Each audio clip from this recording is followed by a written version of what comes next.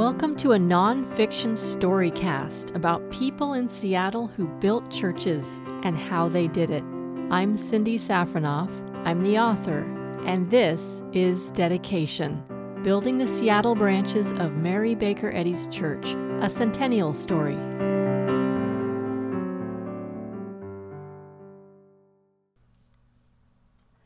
Episode 13, Independence Day.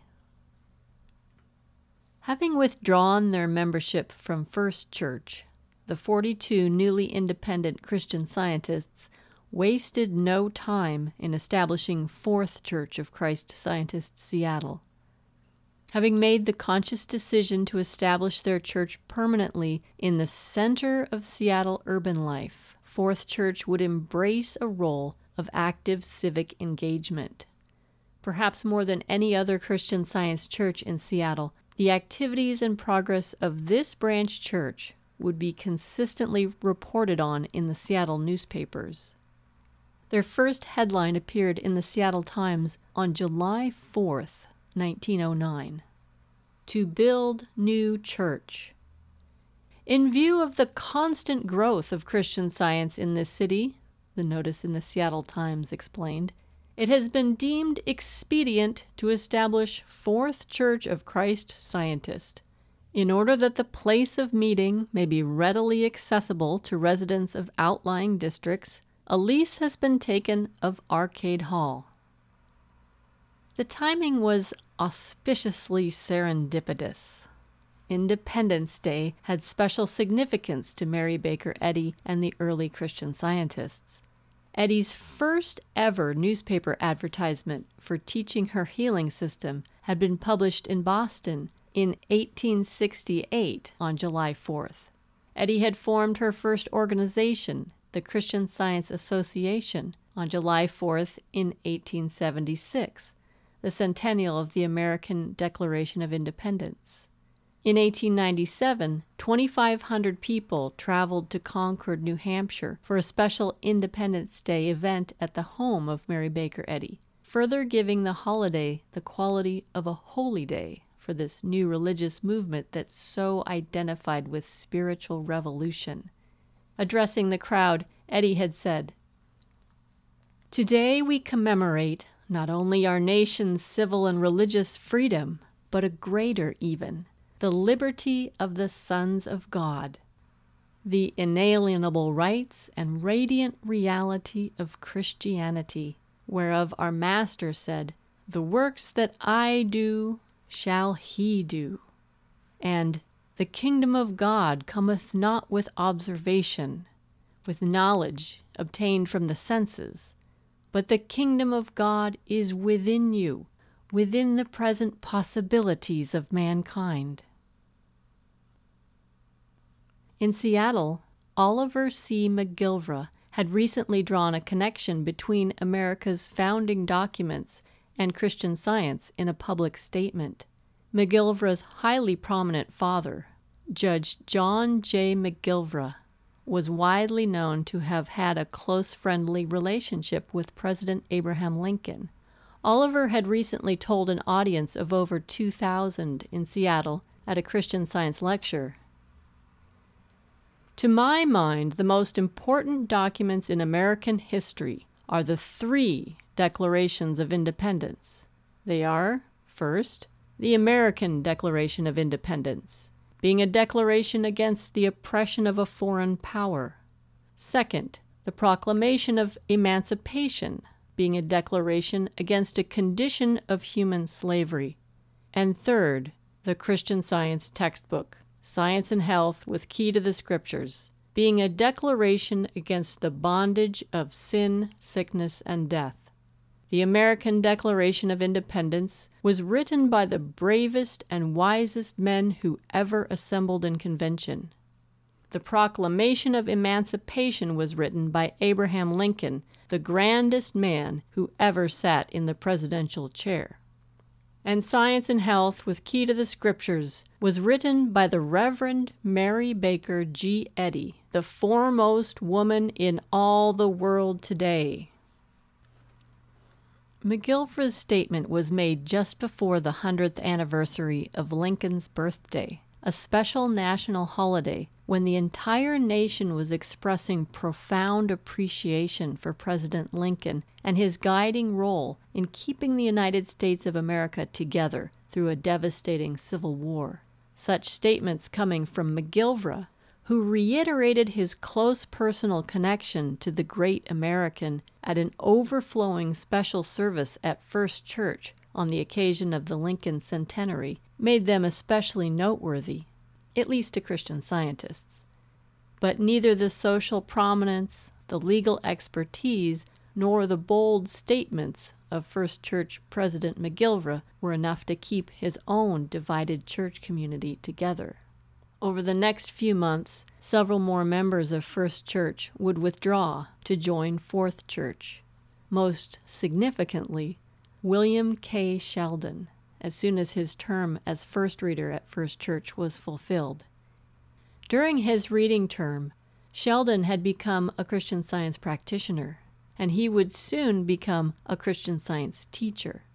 Sheldon's normal class teacher was Laura Sargent, who had been a member of Mary Baker Eddy's household at the time of the 1897 Independence Day event, and who also happened to be, according to one source, first cousin, once removed, to Samuel Adams of American Revolutionary fame.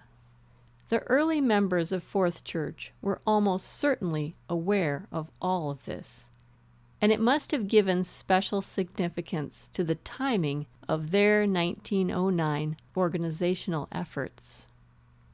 It was also beneficial that the formation of Fourth Church coincided with special events surrounding the World's Fair. During the summer of 1909, Seattle was full of visitors and activity because of the Alaska-Yukon Pacific Exposition, the AYP, being held on the University of Washington campus. On Independence Day, besides the big fireworks show, the focus at the fair and throughout the city was women's rights. About 600 members of the National American Women's Suffrage Association from all over the country had come for the publicity opportunity of the AYP Expo. Washington voters were considering giving women the vote, and the women's suffrage leaders were holding a convention at the AYP to promote their cause. Other supportive events were going on too, like the climbing team from the Mountaineers Club that planted an AYP Expo flag atop Mount Rainier, along with a pennant with the motto, "Votes for Women."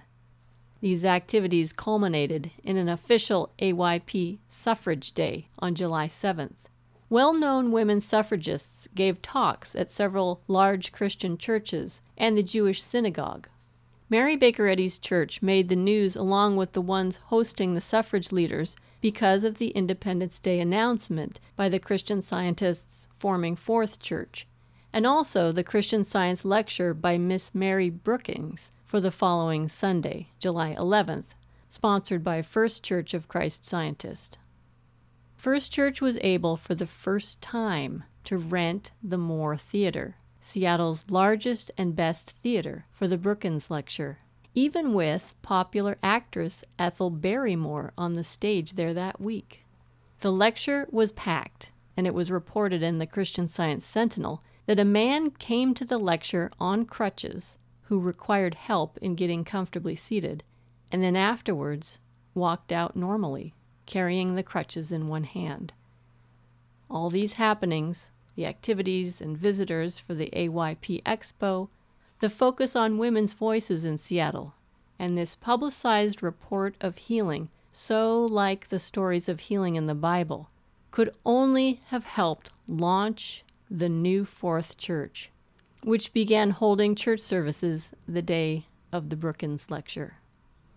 The hall rented by Fourth Church was on 2nd Avenue between Union and University Streets, just a few blocks from the Moore Theater, and around the corner from the floundering Third Church of Christ Scientist. Their Christian Science reading room was in the nearby Empire Building, where William K. Sheldon had his practitioner office. The Empire Building was a 12-story high-rise on 2nd Avenue at Marion Street. near the previous Marion Building location for the reading room of First Church, and near the Burke Building where First Church held its building committee meetings. The Marion block of 2nd Avenue was the cultural center of Seattle, where all the big festivals, parades, and public ceremonies happened. Built in 1906, the Empire Building was one of the best-known buildings in the city. Like the terracotta-trimmed, elegant Burke Building, the Empire Building was owned by civic leader Judge Thomas Burke. Burke had been instrumental in securing for Seattle the role of the leading city on Puget Sound through his involvement in the development of the local railroads. He was the attorney for the Great Northern Railway Company, owned by James J. Hill, the empire builder. Judge Burke personally supervised the selection of the Italian marble used throughout the interior for the Empire Building. Starting in the summer of 1909, Burke's building became a center for Christian Science activity in Seattle with the opening of the reading room. To conduct Fourth Church services for second reader, the members elected Helen E. Cushing. Helen was the wife of former president of the Port Angeles and Eastern Railroad, Charles A. Cushing, who had been instrumental in the development of rail lines on the Olympic Peninsula and a car ferry connecting Port Angeles to Victoria, British Columbia, and had consequently been given the honor of introducing a Christian Science lecture in Victoria at the Victoria Theatre. The elected first reader was Charles Warburton Ireland, a recent immigrant to the United States from Ireland. He came with his wife, Charlotte, and 2 young adult daughters. In 1901, when Charlotte started reading Mary Baker Eddy's book, Charles was, as he put it, a scoffer and almost an infidel. As to Christian Science, he later explained, "I at first regarded this subject as nonsense." But he testified that shortly after he started reading the book, he was healed of severe rheumatic trouble and lame back, as well as incurable liver complaint. After 1 week of reading, this inveterate smoker since his youth lost all desire to use his pipe. Continuing his study of the book, he said his old friends started telling him he looked 20 years younger. "I can conscientiously state that I feel it," he wrote. "My whole thought has been changed." The Ireland family joined First Church of Christ Scientists Seattle in 1903, and they all left together in 1909 with the Fourth Church group.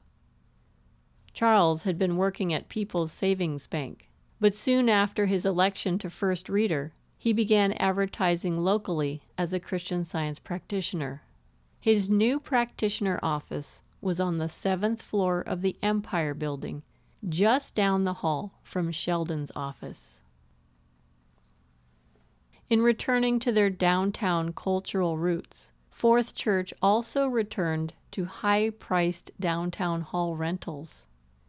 They almost certainly wanted to build a church edifice, but first they needed to build up their congregation.